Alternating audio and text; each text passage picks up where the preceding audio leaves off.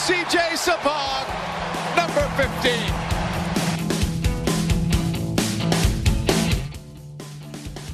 The speed of Pico.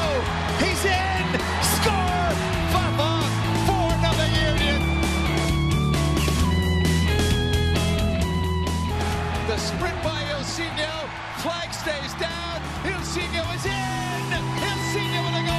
Hello, everyone. This is KLW Newsradio's Greg Orlandini, and this is the Philly Soccer Show.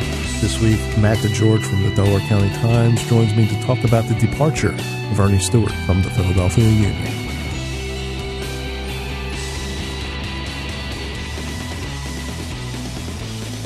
In the studio with me, as Mike Cervetio is still enjoying his domestic bliss, Mr. Matt DeGeorge from the Delco Times. Initially, was going to have a player interview today to go with Mr. George hamming it up with me, but things changed. Things changed pretty rapidly, and the worst-kept secret in American soccer came to fruition today, and Ernie Stewart is gone, heading to the U.S. men's national team as their general manager.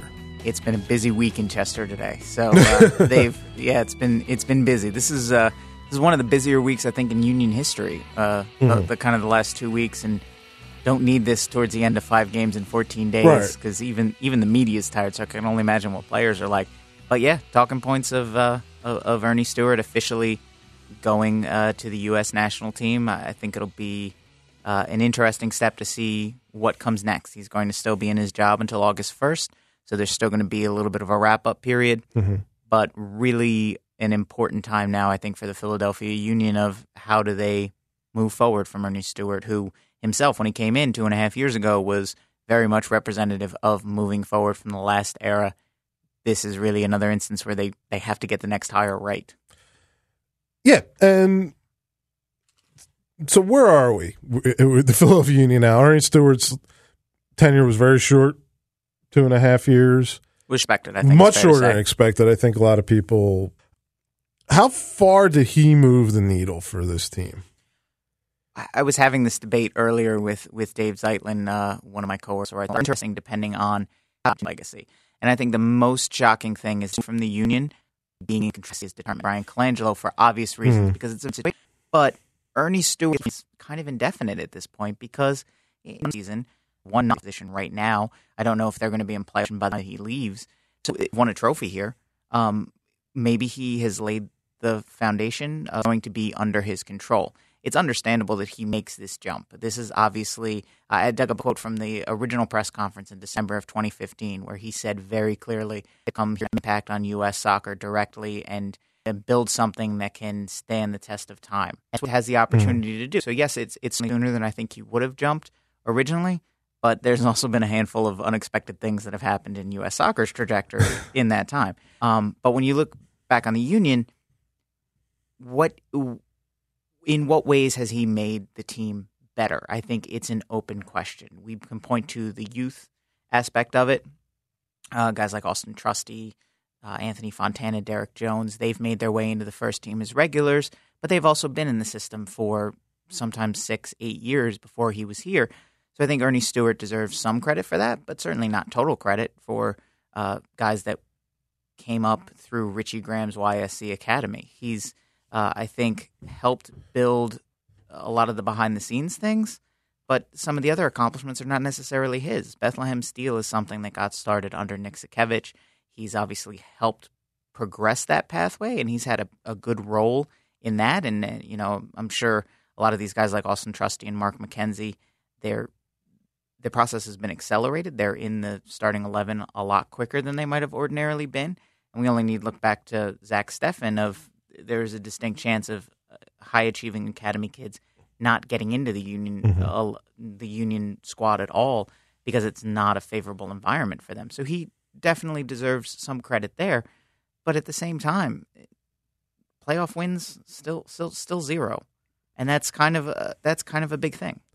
I think it's a lot of unfulfilled promises. I think that the youth structure was there, or at least the beginnings of it were there, and he may have came in and solidified some things and made sure there was that pipeline going from YSC and from the academies into the team, and like you said, maybe just made it easier for that transition from the academy to the senior team and now you're seeing Trusty and McKenzie and, Real's kind of scraping in, but he's definitely in the conversation and things like that. And maybe this was something we projected onto Earnie in a lot of ways, that he came in and we thought, okay, talking about a pipeline, we thought there was going to be a pipeline from Europe, right, that he was going to be able to identify players that can help us in this year and the next year instead of players that can help us in 3, 4, 5 years like the academy guys. And that just never really came to fruition. They all but turned away from South America and Central America. They, apart from really a COM, never really looked internally into MLS for talent to make a move, to make a trade. And his international signings, I mean, Dochel's been playing very well lately, but, Jory's still out. Jay Simpson, terrible. Yeah, he's a non-factor, a complete non-factor that you're spending a lot of money on, and then Bedoya came over, but that process was preceded him. I mean, the beginnings of that preceded Earnie as well. Right. And you look at the 2 times they did go with an MLS, David Accam, which is not looking great currently, no, and Charlie Davies, which was a move that I still can't explain. Right. Apart from that he was Bedoya's buddy and maybe they brought him in to hang out with Ali. I don't know. And they apparently gave up a lot for him. So the 2 moves they actually did make with an MLS weren't good. You had, Simpson, which is not a good move. You have Roland Alberg, which is, I think, mixed results. He scored a lot of goals, but he was always a headache. I think you'd put Ilsinho into that category of mixed results. Mm-hmm. I mean, he's... Medunjanin has been a good signing. Yeah, Medunjanin's been very good. But still, if you're a team with the market size of the Union and the spending capabilities, you can't go whatever it is charitably 4 for 7 on signings. you don't have the bandwidth to do that, and that might be a percentage that works at a different club. Atlanta can probably get along with that because they have the money and the infrastructure to absorb that. With the Union, yeah. I mean, who was the center mid that they had last year? Was it Carmona that they were kind of not? Was okay. They were kind of not happy with, but the other guys were great. They can get away with that. Right. The Union can't get away with that, and I think that absolutely is probably the biggest short-term drawback on Earnie Stewart. Long-term, he's done some good things, but they're right now very intangible things that the average fan's not going to know. The average fan's not going to know that the Union have a very clear definition of what kind of a number 10 they want. And that for the next 5 to 10 years, or maybe even longer, this is the kind of number 10 that they're going to target, and they're going to be able to go into transfer markets and whittle down the field of potential number 10s, and it's going to be easier for them to get number 10s in the future. It's going to be easier for them to scout draft players as center backs based on what it is that they're looking for. They're looking for good feet, distribution, all those kinds of things. Maybe not physicality as much, but, he's done such a great job behind the scenes of codifying all these things, of what everyone's job should be, what their expectations are, how they're going to be graded on those expectations, all those kinds of things. And those were commodities that were very much lacking in the previous administrations, or however many administrations we want to break that into. Those are all really good things. But those are inward-facing things. Those are not things that are going to make the Union more relevant or anything like that. And I think you could make a pretty potent argument that the Union are less relevant in Philadelphia now than they were when Earnie Stewart came in. Or at the very least, they're further behind the pack. Because you had, when he came so he was hired in October of 2015, formally announced in December of 2015. You had, I believe, the dying days of the Chip Kelly era. So there was plenty of disillusionment on the Eagles' side. You had the Phillies still looking at at least one more really bad season. You had the Sixers in the middle of, I don't know if that was the 18-win season or the 10-win season, but it wasn't. Academic, yeah. You had an aging Flyers team, and you had acres of space in that late that year and into 2016 to really say, okay, this is a relevant team. You should really pay attention to us.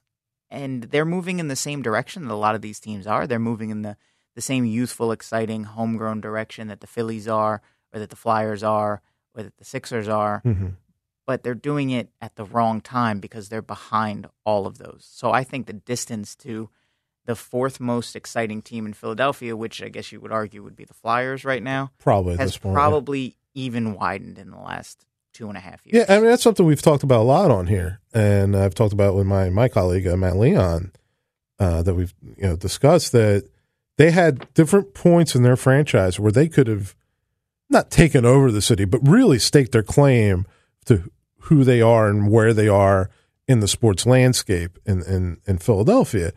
And they just missed that ring so many times. They just swiped at that brass ring and missed it so many times that I'm not saying it's too late, but it's a lot harder job now. And that's the other thing that kind of marks out the Earnie Stewart era for me. It was like this lack of urgency and this lack of appreciation of where this franchise was, the frustration of this fan base, and just just all the misleading things that have been fed to these fans from this franchise, from Sikavich, and we're going to do this, we're going to do X, we're going to do Y, we're a big team, we're this and that, and you never saw that happen. And then Earnie and again, I think a lot of people projected things on Earnie, but you see him come in with his bona fides in Europe and all of that, and you just felt like, okay, they're going to have some kind of urgency now. They're going to make some splashy moves. They're going to do something. And it was just that lack of urgency and just that lack of appreciation of what the fan base wanted. And he verbalized that, and he didn't seem too concerned with what the fan base wanted. A little clumsily at times. And I think that's another big strike against Earnie Stewart, is that there was always that dissonance. He came in to a club that had missed the playoffs 4 straight seasons. And as much as it would have been logical to give him a clean slate, and I think he still did get a clean slate by and large, that weight is still heavy. And, now you're looking at that weight continuously piling on to now this is season number 9 and still no playoff wins. Like that, the next coach or the next general manager who comes in, sporting director, is going to have to understand that, I think, a little bit better than Earnie Stewart did, and understand that sense of, it's kind of a self-imposed sense of urgency, not one to make mistakes, because that's what Earnie Stewart was very guarded against, but one that, you do have to maybe make some short-term moves that are not the most sustainable long-term, just because you got to win a playoff. I mean, this argument has been had many times, but we're talking about the absolute base level of competence in an MLS season, which is being in the top half of a league to make the playoffs. Like, that is the base level of competence. And they have failed that test 6 of the 8 years that they've existed, and currently they are not passing that test either this season, though there is much season left. I would hope that the next person that they bring in understands that. And I think that gets to the way that Earnie Stewart's going to be emotionally remembered here. I don't think there's going to be a ton of fondness for him. And I think that he exists in a space where he has the scapegoat of an owner who doesn't spend or respond to media comments often. But they do have an owner who is able to be the scapegoat for Earnie Stewart and say, well, yeah, Earnie didn't win here, but you have this owner. I think some of the sentiment when he came in was that if ever we were going to win with this ownership group, it was because of someone like Earnie Stewart who was going to come in and maximize that return. And that hasn't happened. So I'd be interested to gauge the fan response in this, but this doesn't feel like one of Philadelphia's own moving up the ranks and graduating to something bigger and better. This feels like an incomplete job that hasn't finished or really paid the dividends, and now he's just moving on. Because he doesn't have anything to hang his hat on here. He doesn't, there's no deep run into the playoffs. There's not a U.S. Open Cup. There's not a lights-out international signing. Again, you have the youth guys, but that's a little more ephemeral, and that wheel was turning before he got here, and that was something that Jim Curtin wanted. And even the good signings, if we're really going to be honest about them, Harris is 33 years old. Yeah. He's not going to be here for 5 years. No. Ilsinho is 32 and is on a 1-year contract. Borek Dochgal could very well be not here next year because it's a loan deal. So it's not like it's not like anybody that he has brought in, with maybe the exception of Alejandro Bedoya, but I believe even his contract is up either this year or next year. It's not like you've brought in someone who's, you're not bringing in Joseph Martinez at 25, right, who's going to then be here for 2 years and be super prolific and all. Like, you're not bringing in anybody like that who's going to say that's Earnie Stewart's walking legacy. I mean, Earnie Stewart's walking legacy right now is, I don't know, Derek Jones, maybe, and that's and that can't crack the 18, and he's having his own issues as a player. It's so with Earnie gone, what does this mean for Jim Curtin? That's a very good question. Earnie has been very much a champion of Jim Curtin through good times and bad, and mostly bad. I don't think we've really gotten a straight answer from Curtin yet, because the news has been pending and Curtin hasn't wanted to kind of step outside of that lane, but he is losing one of his staunchest defenders. I would hope that Curtin has done enough this year in what has been improvement from early in the season to warrant at least the rest of the year with whoever the new sporting director is. But, Jim Curtin has also been here. This will be now what? This is his fourth full season? Fourth, so 4.5 years with no playoff victories. That's not a great resume for a new employer to come in and look at. Yeah, I think for Jim, this is happening at a good time because the team's been playing well. So, say if the new guy came in, whoever the new guy is, if there is a new guy, that's another discussion we'll have in a minute, and they were mired in that winless streak, that's something he's got to look at, and he's got to look at the totality of Jim's tenure here. But whoever's going to come in is coming in when the performances have improved, the results have improved, things like that. So I think it's a little better timing in that regard for Jim, that he could get the whole year, unless it falls off the table again, which is, again, possible with this team. So he may very well get the entire year, even if if they fall short playoff-wise. Do they go external for this hire? Yes. I think they absolutely have to. I don't. Who would be the internal hire? The only guy the only candidate would be Albright. No. I think I like Chris, but I don't think that. I think that. I think Chris is good in his role, which is a more focused role. I think you want a sporting director who's going to be more of a big picture person, and I think Albright and Earnie Stewart worked well together, and I think Albright could work well as an executive under whoever that next person is. Right. I don't think I think you need to bring in someone that has a little bit more seasoning at this point. I think it would show, again, a crushing lack of ambition. All due respect to Chris Albright, I think if you went internally with this hire, it would just send all the wrong signals. Yeah, and I also think it would send some of the wrong signals to not fill this position until after the season. I think the Union have the potential to be a team that is one summer signing from making a difference. And I think that summer signing would probably be at the forward position for a team that's struggling to score goals and has a striker who is clearly over now 18 months in this country not really working out and certainly not justifying his pay in Jay Simpson, who, could easily be let to pursue English opportunities in August, and you bring in someone new who maybe puts you over the top. I think it would be very concerning not to have that person in place pretty quickly. They can't they can't go through another window like they did last summer and not do anything. Again, talking about complete lack of ambition. They cannot do that, especially if they're in this position where they are. We're at that 7th spot, and they're kind of scraping along against the teams around them, and they're just inching closer, and maybe they get over that red line for a week, then they get below it. They do that seesaw thing again, where you can bring in somebody that could just solidify you finally into a playoff team.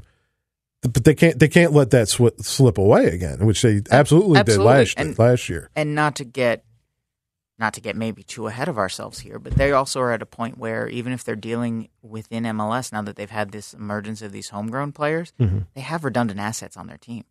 I don't think Josh Arrow has a pathway to minutes behind Jack Elliott and the two homegrowns.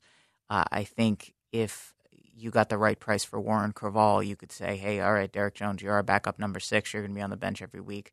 Figure out whatever you got to figure out. We'll plug the hole at the number 8 with Anthony Fontana. I think Fabian Herbers is surplus to requirements now that Marcus Epps has emerged the way that he has, and you still have a healthy Ilsinho. And I think if you bring in a striker, you could even think about, is CJ Sapong as vital to the long term to this effort as he might be? You would need to bring in absolutely the right striker to do that, and probably outside of the price range of the Union. But you have some pieces that have value elsewhere in MLS. You have the potential to make some moves and make some changes that are going to help this team compete in the short term and the long term. And again, this is the sense of urgency that I think we just talked about. Like, to say, well, we've got all these young guys, we don't want to mess it up because this is a playoff team in 2019. Well, if you're that close, and if you're someone like Jim Curtin who really believes we are one fill-in-the-blank player away from being a playoff team, and not just a playoff team, there's enough inconsistency in the East that they could be in that 4-5 range. Go get them. Like, put it on the table and say, go get them, and then sink or swim whether or not you guys can actually figure it out and get over that hump. Yeah. Like, that's the sense of urgency that you need to show, and I think not having a sporting director in place, or at least not having a plan to navigate that space, that would be concerning. The name that's been kicked around, just because it seems logical and he's available, is Ali Curtis, who came out of Red Bulls, a team with a good academy system, and a team that wasn't afraid to flash a little money, and guys like Terry Henry and Tim Cahill and things like that. It seems logical. I honestly am not sure who else is available or who else is on the Jay Sugarman's list right now, but I mean, it seems the most obvious because he has knowledge of MLS, which is, I think, extremely important. It's just the way things operate in this league is a little different than most leagues, and I think you need that, at least that foundation. It seems like a logical move. I mean, it does, which might be the first strike against it as far as the Union's considering of it. Yeah, you want to bring in somebody who kind of fits in this butter zone of having ambition as a executive, but also is able to accept to a certain degree, or at least work within the constraints of how much money is available. And Ali Curtis is coming from a place in Red Bull that has considerably deeper pockets than I believe Jay Sugarman does. Jay Sugarman doesn't have International Beverage Consortium money.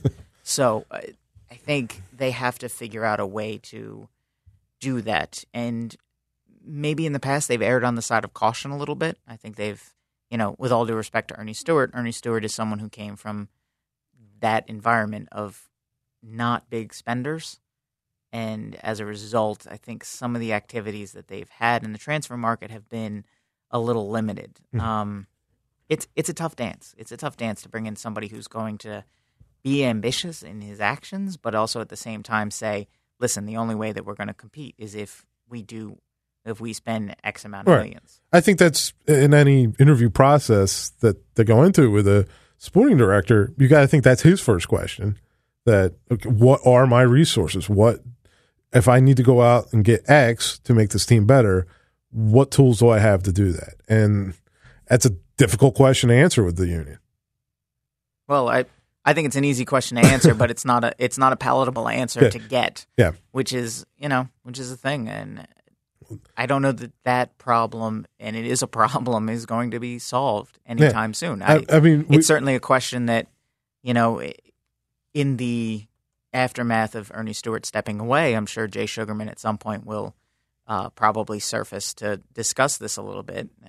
But again, this is a big time for him because he really asserted himself in this hiring process for the first time in 2015 publicly, where he said, this is my team and I played an active role in this and I liked what he said. I liked what Ernie Stewart had to say and all those kinds of things. And Yet today, he's talking to the Philadelphia Union's website and making assertions such as that they're one of the high-spending teams when you factor in second division and youth spending and all that, which the books are too opaque to actually factually discredit that, but I would find that hard to believe. But right, whatever. We'll take it on the face of it. We'll take that for now. But what they don't have, which is bore out what we've seen from their salaries, they're willing to pay salaries. They do not have that ready resource of cash to go get a guy. That is true. They don't have that. And we saw that with the machinations they had to go through just to get Borek Dochkel, who's a fine player, but it's not like they were like DC's doing. They're wrestling and trying to get Wayne Rooney. They got a guy that was a good player in the Czech league and a good player for his national team and kind of bounced around a little bit and took a payday in China. Which I think in part explains the pivot away from South and Central America, because you do have to, if you're going to go down there and get younger guys in their early to mid-20s, you are going to pay up for transfer fees, and they obviously haven't. They haven't done that, and I think that's penny wise and pound foolish, because you get I say this, and you point to Atlanta, and I scream up and down. You can get more value out of Central and South America for players than you can, because you pay a premium for European players, right? And because the Europeans have been willing to already pay that premium for the players. But it also goes back to what I think is a larger existential conversation that we won't have solved until the first of these homegrown players makes a move to Europe, which is name the last player from the Union who left the Union for a better club than the Union. And the answer to that, I think, would be, short of Roland Alberg going back to Sofia, which even that was just kind of a spitting out, there's really very few. I can't think of another one. They all go to USL. Or they go wherever Chaco's playing right now. Yeah, apart from Michael Farfan, who went to a Mexican club, but that he never really played all that much. That he didn't really. He was out in 6 months. Roger Torres is playing in the Colombian Premier Division, so that's at least something. But again, I think that's the next. That's kind of the next. They step. didn't get. I think they got a transfer fee for Farfan. I believe they did get that, but yes, they did. I don't think they got value for Roger. And that's what this whole exercise was supposed to be with Earnie, that you buy low, sell high, that you can grow these kids and either keep them and make them your core, or you can use them as a commodity to get cash, to get player X to get better.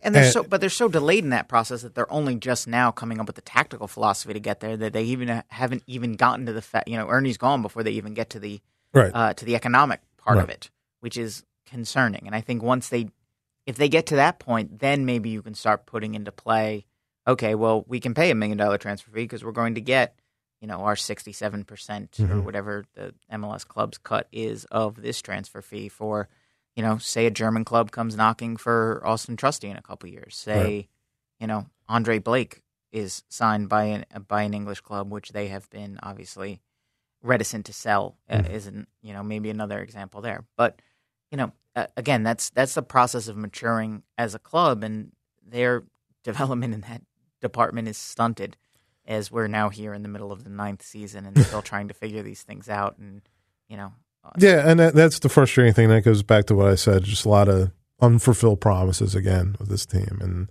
this is just going to be another one. It looks like with Earnie. So today, what how does this all affect the Philadelphia Union today? I mean, they're in the middle of a season. We kind of touched on it a little bit about getting, not ignoring the transfer window and getting an opportunity to go and get a player to help you. But what's this mean today for the Philadelphia Union? It's an interesting question. I think paradoxically, it's hit them at a good point of the season because they've been busy. So they've just kind of had I think the players have had their head down, and it hasn't been all that much of an issue, all that much of a distraction for them. Maybe it grows into more of a distraction for, say, Jim Curtin behind the scenes. But we'll see. I don't think it means a ton for this team right now. They're focused, they're in a battle, and I think that there's enough pride in that locker room that, they weren't winning for Ernie Stewart or for anyone else. They're winning for themselves. So I think the impact will be minimal. I think the impact will be bigger in the short to medium term of anytime a new sporting director is going to come in, they're going to want some of their guys and they're going to want to get out some of the previous guys' people. And I think you're also going to get the same thing when you have a new coach. So I think there's going to be a little bit of friction between those eras. I think a lot of it can be a lot easier if this team makes a run and ends up getting to the playoffs and, even crazy thought wins a game.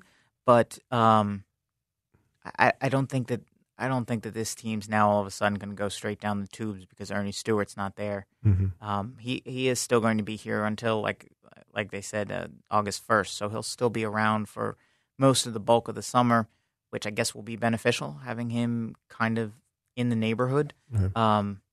But it'll be interesting to see how they pick up after that and how they move on. I guess you could say is kind of one of the upsides is he wasn't fired, and it's like he's got cleaning his office out now. That if they hire an Allie Curtis or whomever, that he can be here, and there could be a little more seamlessness to that transfer. To that, just you don't have an absolute void. At least you hope you don't. If they make the hire in a timely fashion, that you have kind of an overlap, which is a luxury you don't often have in these kind of situations. So that could be helpful. And I also don't think Ernie Stewart is a cut and run person. He's not checked out by any stretch of the imagination. I think he's going to give this job as much as he has for the remaining time that he has. It just fits his personality. It certainly fits the way that he played, and I think it fits the way that he kind of thinks. So I don't think they're in danger of being in this kind of donut hole period from now until August 1st where there's no one minding the shop. I think the danger is after August 1st, and then maybe there's no one minding the shop if they don't find a replacement quickly. But I would hope that the connections that Ernie Stewart has to not necessarily handpick a successor, but at least kind of pre-vet some of those people and be like, I don't think Ernie Stewart's going to pick his puppet or his guy, but he's also not going to probably stand idly by because he still will be peripherally involved in a lot of the things that the union are doing. I don't think he's going to sit idly by if the union are, say, looking towards someone who is clearly wrong for them and clearly wrong for the project that they've put together. I think that he's set the guidelines for everything here in this club, including probably the search for his successor. All right, before we wrap up, let's look about on the field, if we can. Oh, that's right. The soccer team plays soccer. Occasionally. So last evening, or whenever you're listening to this, the Union, they advanced pretty handily against the Richmond Kickers. I don't know what, they got some young guys, some run-outs. I think Harris got a run-out, I think, just to keep his legs under him because he's going to miss a little bit of time, which we will get to. So, they advance. Did the draw happen yet for the fifth round? I believe Thursday morning. There's a slate of games tonight. So Thursday morning, I think they're in line for there's a New York Derby, D.C., and then I don't know who won that Louisville game. Right. So, but I think they'd be in line for one of those teams. So, a cup run's always fun, so hopefully they could sustain this. And I think they have the legs to do it if they get into a cup run. I think so. I mean, the only area of concern that I see right now is at center back because you only have 3 center backs that are healthy, and Yarrow and Marquez are right around the corner to healthy. They're not fit by any stretch of the imagination or game fit, but I would imagine by the end of the World Cup break they'll be ready to go. So that really would be the only issue. But I think you look at that lineup last night that they put out there, and obviously Harris would not have started under ordinary circumstances, which these aren't. But to have Burke up top and to have Epps and Fontana and Derek Jones and Matt Real and McKenzie was still starting last night with Jack Elliott, that's exciting to have those guys out there. So I think that I'm struck by a few years ago. This is probably now close to 10 years ago. There was a year that I think Manchester United made a deep run in the FA Cup, and it was a Sir Alex Ferguson team, and he was very adamant that these are my guys that are going to play in the Open Cup, and it was all young guys. Right. To the point where they debated when they got to the final whether or not we should bring in the starters. And I think on a couple fronts, Sir Alex was like, no, these young guys got us here. We're going to play with them.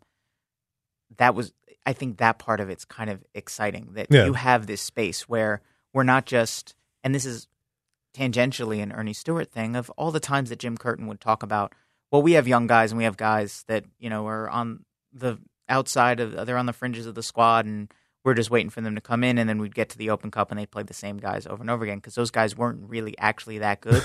Now the guys are actually that good. I think, yeah. And you have opportunities, and you have a game like last night where even Fabian Herbers isn't in the picture. Mm-hmm. And let's not forget that 2 years ago, Fabian Herbers started like 23 games. Eric Ayuk is nowhere, and 3 years ago, he started 28 games. Right. Like, you have that kind of depth where the Open Cup gives you a chance to showcase that and give you a glimpse of the future, which is exciting. Yeah, you actually have youth that can contribute instead of just having youth. Yeah, and you can play the youth, and it's not just, well, we trust the youth, and it's blind, it's just hot air. You actually can trust them, and you can tell Borek Dochkal, put your feet up, take tomorrow off. No CJ Sapong, no Fafa Pico.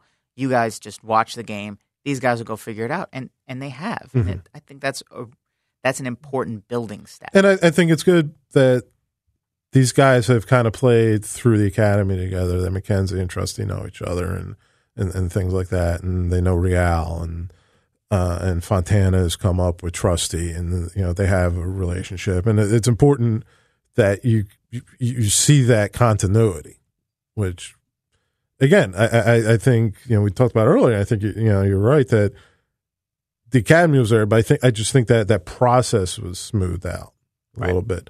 So let's talk about Atlanta. The reverberations of that game we're still feeling. Where you lose. I got to say, though, with 9 guys, you hold Atlanta, you score, and you hold Atlanta to only one open play goal. I'm not big I'm not big on moral victories, but that's as close as you're ever going to get to one. I read Dan Walsh's column about that, which to call a 3-1 loss the proudest game in Union history is both a bold statement and probably the most damning indictment you could have of the Philadelphia Union history. But we digress. Mm-hmm. They stood firm, and I think that was a really gutsy game. Yeah. I was impressed by the level of kind of control that they kept after the 20th minute and after Harris's head exploded all over the field.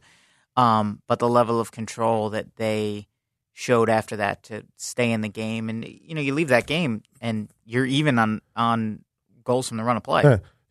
Because they could have rolled over. I don't think too many people would have blamed them down 2 men. No, I think you very easily could have seen that, and you could have seen you could have seen a 7-0. There's precedent for that at Mercedes-Benz Stadium, and they didn't do that, which was impressive. Curtin makes an important tactical decision, bringing on Warren Creavalle to keep everything compact and stuff like that. And Mark McKenzie played really well despite having that mistake that led to the penalty. But he plays quite well, and Trusty played pretty well, and Blake made some great saves. And there's a lot of things there. Now it's a matter of doing that in a game where you're not down 2 men. That way, we've said this so many times, but if the Union, and this is what's so seductive about this season, is that if the Union play like they did at Red Bull Arena at home against a lesser opponent or even an even opponent, they will win that game. Mm-hmm. If they play like they did at Atlanta at home against Toronto this weekend, for instance, they will beat Toronto. Yeah. But they have to actually go and do it. They have to. And that makes it maybe exciting to watch the games, but in retrospect, it could also make it very frustrating because you know what they're capable of if that's not reproduced. Because you don't know if they've turned that. You see the potential, you just don't know if they've turned that corner to be that team. Well, you know that they've turned the corner, but now you're just wondering, why do you keep going back around the corner? Just stay on the road that you're on and go straight. Was that a penalty for you? It was a penalty that at the very least warranted some talk or warranted a second look. Mm-hmm. I think it's probably a penalty very often when you go in from behind in an instance like that. Even if you do catch the ball, there's the illusion of going through the man. Having watched it probably 24 times, I'm still not sure whether he contacts ball first or the back of his leg. That being said, if you'll notice, I took a screen cap of when the penalty's called, and from the camera angle, at least on the Fox Sports South broadcast, Soren Stoika's nowhere in the picture. So I think that's at least warranting a look via VAR. If the Fabinho handball, which is a penalty, I think, about 14 times out of 10, warrants a look through VAR, then I have no idea why then something's so gray. And at least to just diffuse tensions. Right. And you had the screenshot, and Aves Galarsep posted something where it was basically frame by frame. And if we're sitting here doing that kind of parsing, right, then if there's no VAR, then there's probably not a penalty. But if there is VAR, you take a look. You at least take a look. That's what it's there for. And it was just a bizarre mishandling, I think, of the situation from a lot of people, but I think from Stoichkov. Oh, absolutely. So, I think Harris is absolutely in the wrong for losing his head like that. There's no doubt about that. That's why he started last night, because the Union are absolutely 100% not challenging both of those yellow cards. But at the same time, the referee has to know that Bedoya is on a yellow card, and to send him off for what is a little bit of petulant time wasting, but is such a mundane minor infraction, and it's so silly. A little bit of gamesmanship from a veteran player, from a team captain. A little bit. That happens. That's probably trying to cajole him into waiting so that he can actually take a second look on the video. But to send him off for that, and also I think that he, in the Harris conversation, kind of initiates that second yellow card a little bit. It's a little bit of, oh yeah, you want to yell at me? I'll yell at you kind of situation, where the referee has to say, okay, this guy's very angry. Give him the yellow card, walk away. Turn your back, walk away. Like to give there must have been some very magic words to have given 2 yellow cards that quickly. There's a lot of wrong to go around, and I don't think, as a referee, I don't think he really did a great job that day. Yeah, and I think there are a few automatic words that you could say to a ref that'll get you in trouble, or references, or however. I'm not sure what Harris said, but I'm sure he used a few of them. I'm not even sure what language it was in. So, he's at least trilingual, so he could have hit him in all kinds of... He probably hit him with a lot of words that if he had known what those words are, he would have invented a different color of card to give him. Yeah, really. But it's the thing, the ref's job is to defuse situations, not to... The ref's job is to control a game. Yeah, and I don't know I don't know if I buy that he didn't know that Bedoya was on a yellow already, or he had forgotten. He was awful quick to the back pocket. Yeah. After giving him the second yellow card, then you have to decide which one's worse: deeming that is worthy of a second yellow card, or not knowing that he was on a yellow card. And I think they've, with Bedoya being the captain, he's not exactly someone who flies under the radar. Like I'm sure there's multiple conversations that he has with the referee. Yeah, he is a known entity. It's not like you're confusing Fabinho and Ilsinho and you're like, I can't remember which Brazilian I carded because they're, the last 2 guys that walk out of the tunnel. Like, he's the captain, he's there, he's front and center. You should really know who that is. He's such a demonstrative player. I mean, you're aware when he Bedoya also, is out when there. he picked up his first yellow card, if you notice, he picks up the first yellow card for pulling back Darlington Nagbe in transition and actually looks at Stoica and nods and says, yep, that's a yellow card. Because it was a yellow card. It was a tactical professional foul. Right, which he's, again, he's a veteran guy, and he did a little gamesmanship in the box, which happens, I'm sure, more than we notice. I mean, in the doesn't league. how often is there jostling in the box before a free kick? I put it in the same category as that. There's jostling in the box, which is just you get yelled at, which gives your guy an extra second because he just ran up. He just ran up from 50 yards behind the play to take the corner kick. Gives him an extra second to breathe over it. Like, it's holding in the NFL. If you want to call it every play, you can. It's like one of those things. So you have basically 2/3 of your central midfield gone for Toronto. Pending, but I mean, just assuming things that are what they are, Bedoya and Harris are not playing on Friday. That would be the thought, yeah. Who gets tapped for you? I think it's a good question.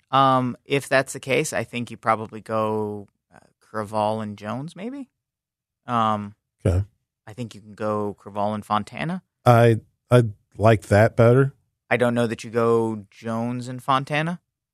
I don't think that's necessarily the most conducive. I think Warren you want in there because he's the more veteran guy. And there's the former team aspect too. Yeah.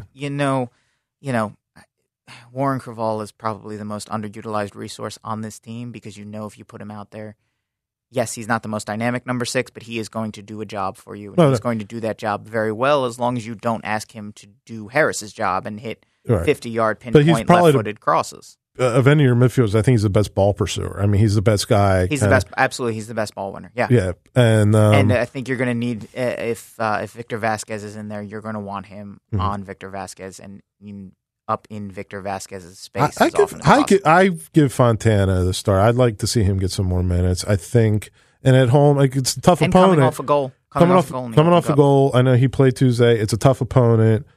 But he's 18, 19-year-old kid. He's 19-year-old. He can run all day. He can run all day if he wants. Give him 2 pixie sticks. He'll run all day.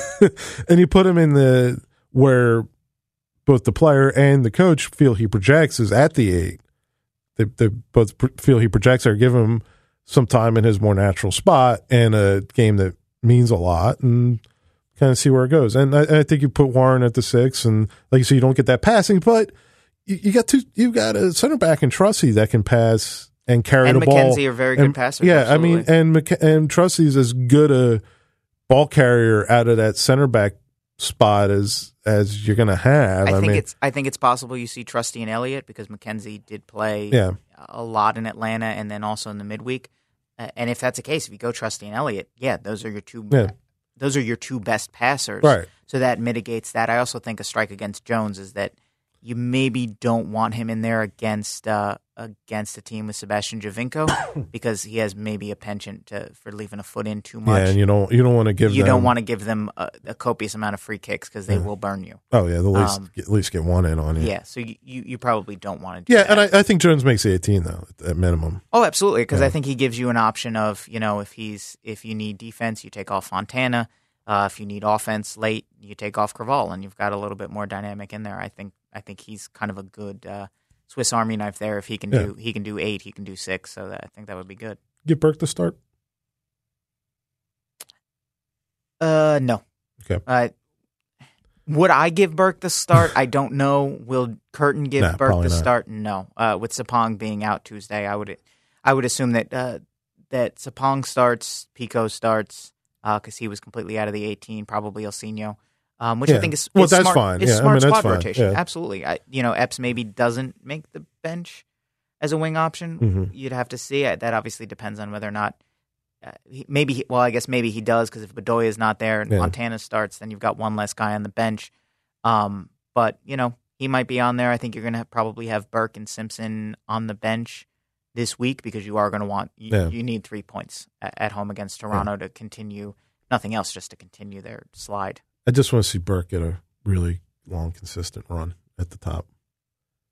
I agree, but I also think Burke is better equipped at this point in his career and his mentality because of the kind of wrecking ball of energy that he brings. That he's maybe a little bit better equipped to provide a burst in short stints off the bench in a way that Jay Simpson has proven completely incapable of doing, and in a way that CJ Sapong, he's not built for that. He's not a short burst kind of guy. He did for times. He did that well for times at Kansas City and early with the Union.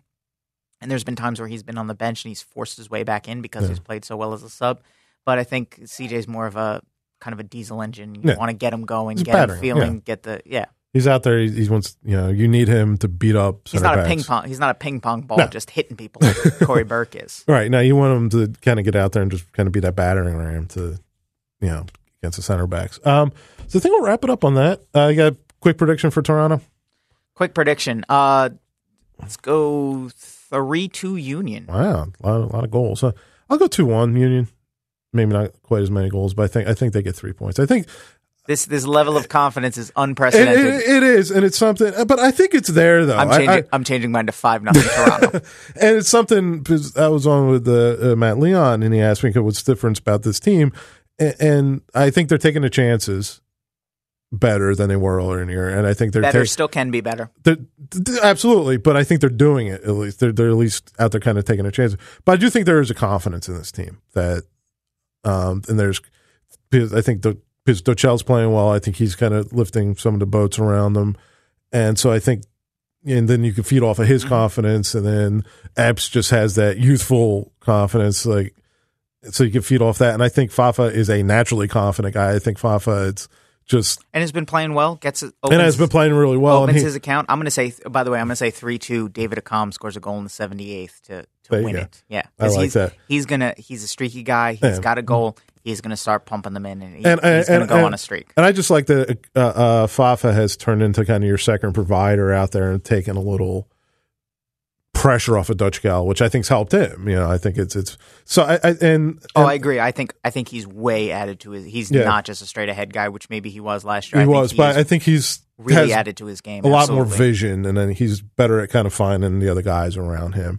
So, I think it's just this team does have some confidence to them now. So I think some confidence and some anger off of that Atlanta game. Absolutely. So Matt, plug away. Where can people find your stuff? Oh boy, you can find me at delcotimes.com where I will have for Thursday's paper both a column and a story on Ernie Stewart's legacy that we certainly teased in great detail here. Mm-hmm. You can find me and Dave Zeitlin, since I mentioned him, at The Athletic Philadelphia, where we'll have some more reaction. And you can follow me on Twitter at SportsDrMD. All right. Great to have you, and we will catch everybody next week.